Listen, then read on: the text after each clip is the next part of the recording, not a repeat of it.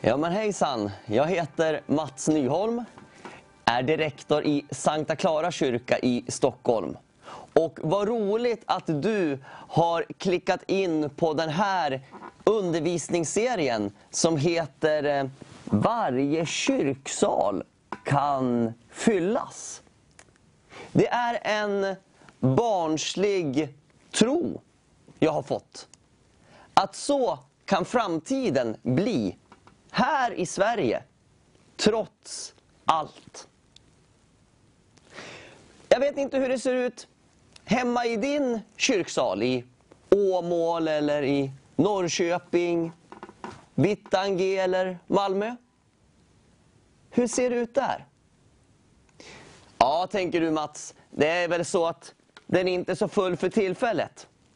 För när vi spelar in de här programmen så är det fortfarande en coronapandemi i Sverige.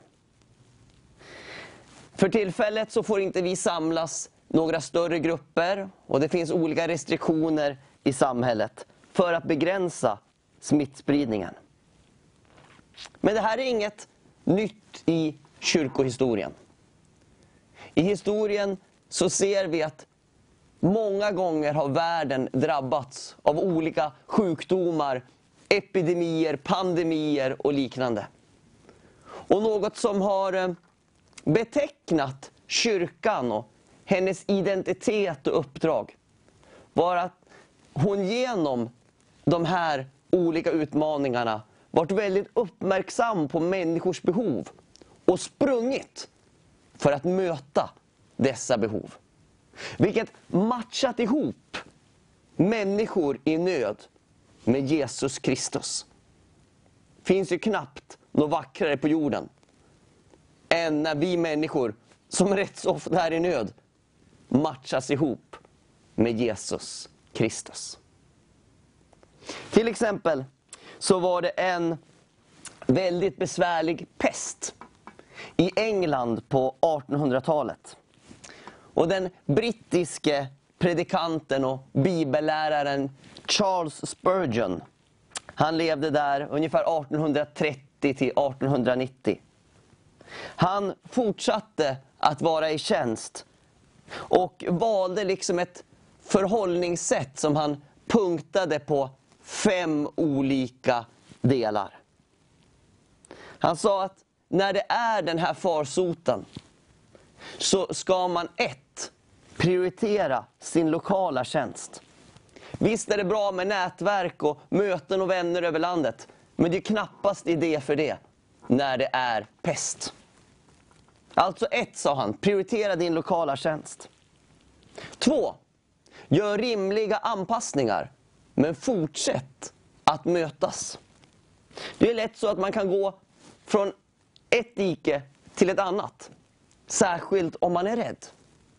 Visst ska man anpassa när det är sjukdomar, men kanske inte all the way till motsatsen. 3, sa Charles, besök de sjuka. Och det har ju vi så goda möjligheter till idag. I alla verktyg som Teams och Zoom och Skype och telefon. Och tänk vilka möjligheter vi har idag. Och också överväganden om vi i kyrkohistoriens arv också rent geografiskt, fysiskt, IRL, vill besöka den som är sjuk. 4, sa Charles, håll ögonen öppna för nya evangelisationsmöjligheter. Ja, det har också kännetecknat kyrkan i nödens tid. Att hon är vaken, uppmärksam på nya möjligheter. En av mina 7 jordiska förebilder, Nicky Gumbel, som jobbar med alfakurser över världen. Han sa det att COVID-19 is a terrible disease, but it's a great opportunity now to tell people about Jesus Christ. Alltså, covid-19 är en hemsk sjukdom. Men den här tiden är en oanad eller oerhörd möjlighet i att berätta evangeliet om Jesus för många människor. 5, sa Charles. Lägg ditt liv och din kyrka i Guds händer. Ja, erfarenheter från förr. Som är inte så dumma för nuläget heller kanske. Så här har ju kyrkan och mänskligheten också genomlevt många sjukdomsperioder och utmaningar. För vår del hemma så var det också rätt så tufft. Vi låg flera veckor för knappt ett år sedan sjuka, hela familjen. Tyckte min fru var hårdast drabbad av sjukan. Och jag var utslagen som en sill medan barnen diskade och tvättade och lagade mat och skötte hem och hus. Jag kommer ihåg vilken seger det var första gången jag kunde gå med soporna. Och sen när man kunde klippa gräsmattan, ja då var det bara wow. Men parallellt med de här utmaningarna så har ju evangeliet spridits i vårt land, kanske som aldrig förr. Digitalt har det hänt mycket. Bara sändningar vi gjort lokalt från Sankta Clara kyrka, om man räknar lågt så har nog 500 000 visningar vart sedan det började. Det är många visningar och möjligheter för människor att höra om Jesus. Öppna samtalslinjer, digitala alfakurser, hur vi kan matcha ihop människors rädsla, oro och nöd med Jesus. Den här boken, Varje kyrksal kan fyllas, är egentligen inte tänkt heller att handla om pandemiläget. Då kanske den inte skulle hetat Varje kyrksal kan fyllas. En person som läste min bok och hjälpte mig med den, hon sa: kan vi skriva den här titeln nu för tiden? När man knappt får samla någon. Och jag sa ja, för så här tror jag att framtiden kan bli i Sverige. Jag har sett det på så många ställen. Till och med ute på landsbygden där det inte bor så mycket människor. Så kan man med ett medvetet ledarskap i så många olika former, traditioner och format.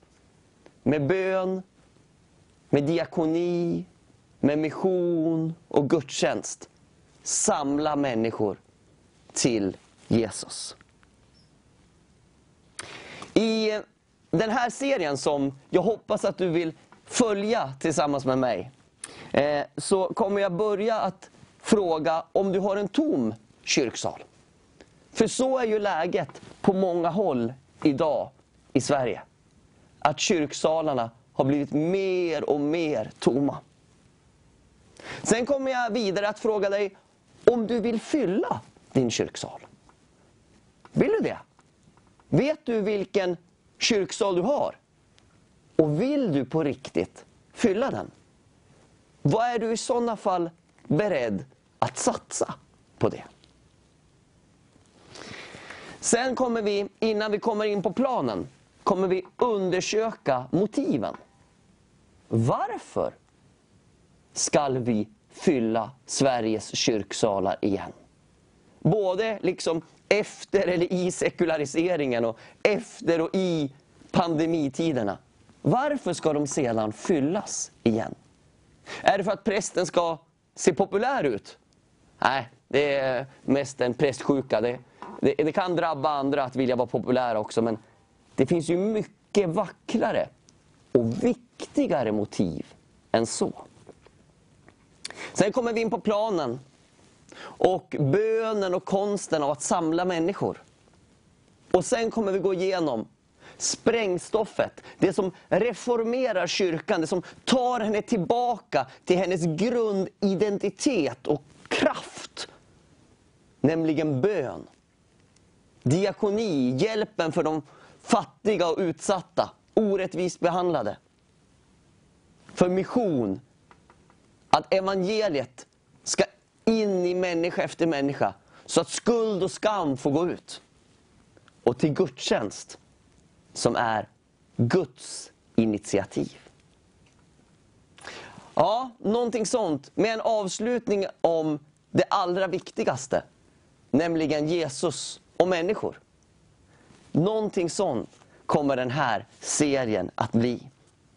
Så jag tror att jag hoppas att när du nu tittar på de här programmen så är förhoppningsvis pandemiläget över.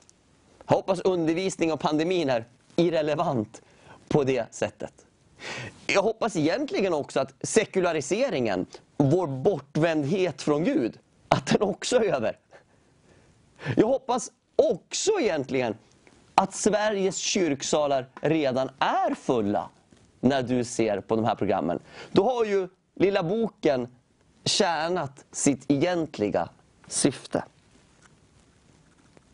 Det här är egentligen inget bara glatt program. Jag tror att det här är en ödesfråga för vår nation. I ett samhälle, i en by eller en stad, så är skillnaden så oerhört stor på om en kyrksal är full eller tom. Inte främst för kyrkans rykte, utan för hur det formar människors liv, samtal, vardag och framtid.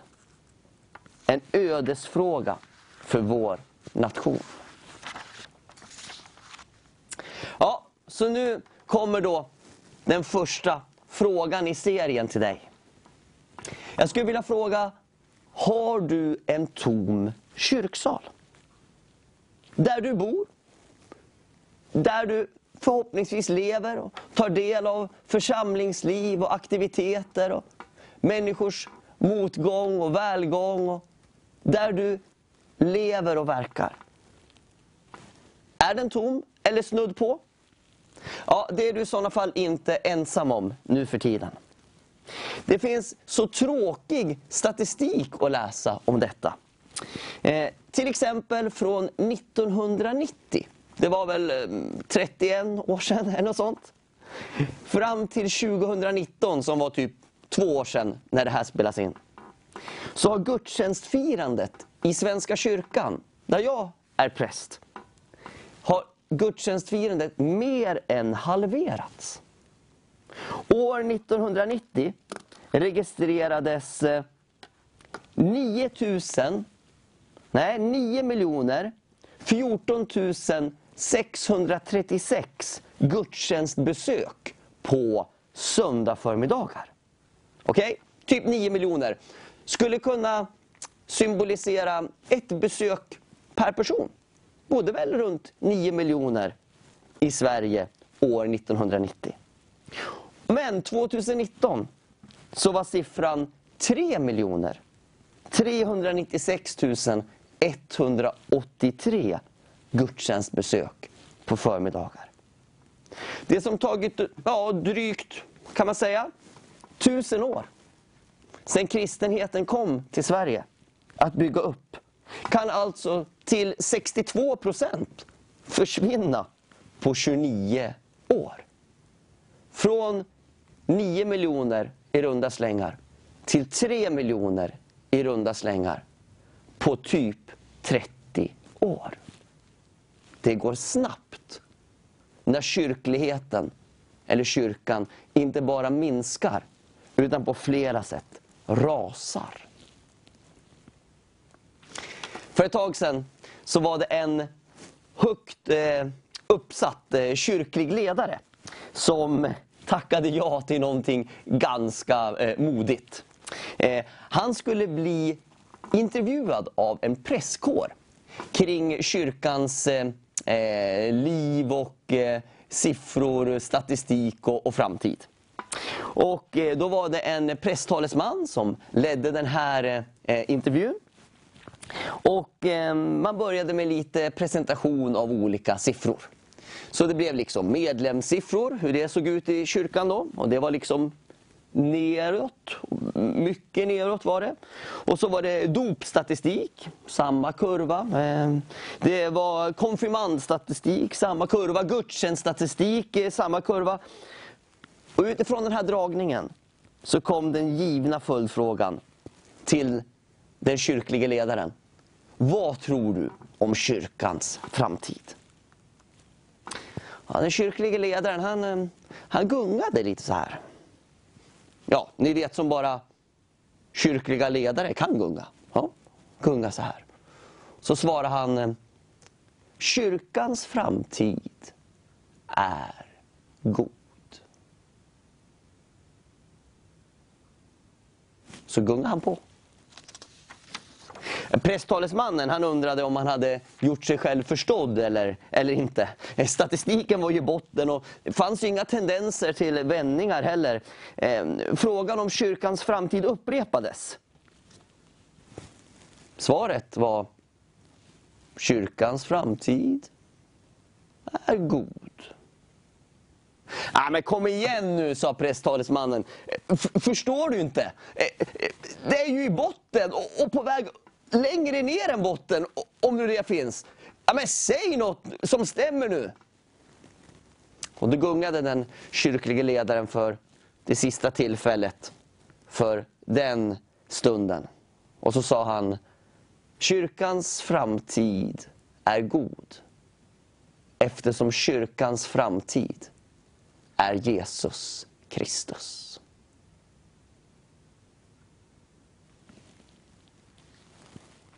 Ja, han gav ju egentligen samma svar 3 gånger. Fast sista gången så var förklaringen, anledningen till att framtiden är god, den var då också inkluderad. Så Herren, vår far i himlen, han kommer att vara oss trogen. Han kommer att fullgöra sin del i allt det som han gör via kyrkan och stärker henne över jorden. Han är sannoliken inte problemet, utan tvärtom.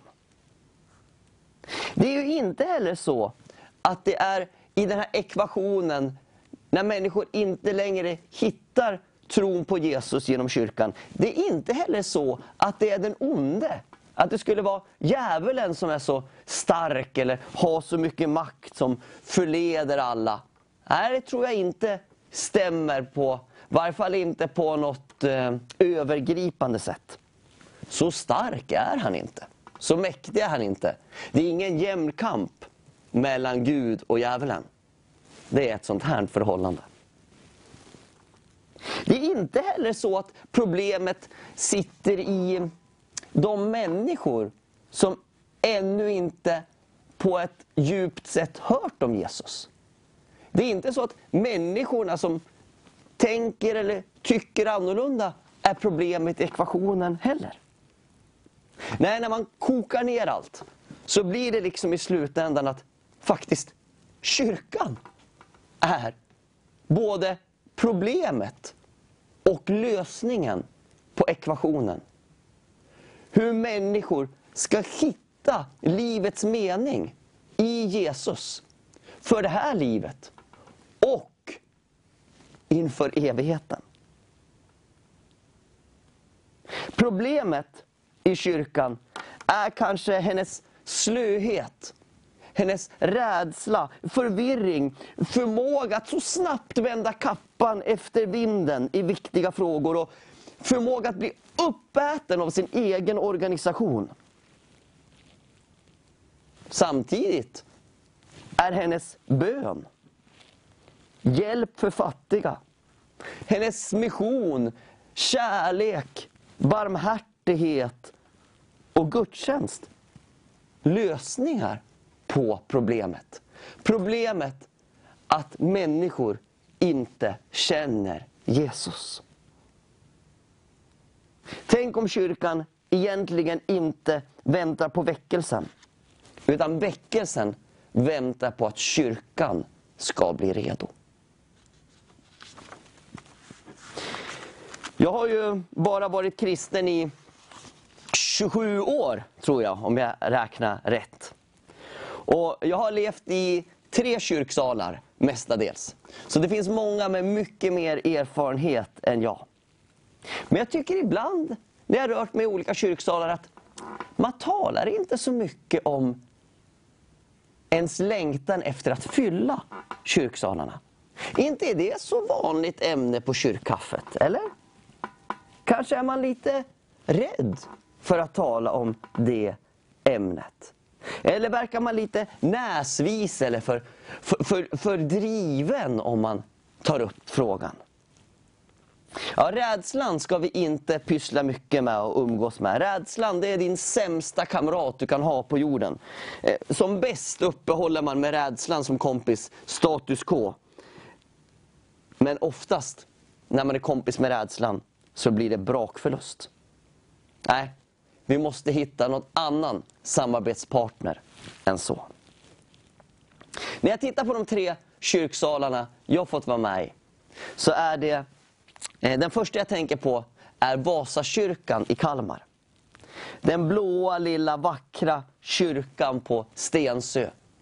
Så fylld av människor som kom till draget, barngudstjänsterna, till scouterna, till lovsången och in på 2000-talets början till alfakurserna. Den lilla kursen som ungefär 30 miljoner människor har gått. Lilla kursen med middag, föredrag och samtalsgrupp med fika. Jag minns där en vän. Han hade varit smygalkoholist ganska länge. I 3 generationers led. Och han berättade hur han fick bli fri. Han berättade att han gick alfakursen hos oss för att studera hur kursen gick till. Och jag har genom mina 20-28 vad det är, alfakurser hört så många roliga anledningar till varför någon ska gå en kurs. När man försöker bortförklara det, liksom sådär. Varför man ska göra det. Och han sa att han skulle studera kursen. Okej, så jag, det blir bra. Studera den du. Du är så välkommen. Och han studerade, var lite sådär iakttagande och analyserande. Och sen, när vi kom ungefär till halva kursen, så började det handla om bön. Och då utmanade jag en kväll.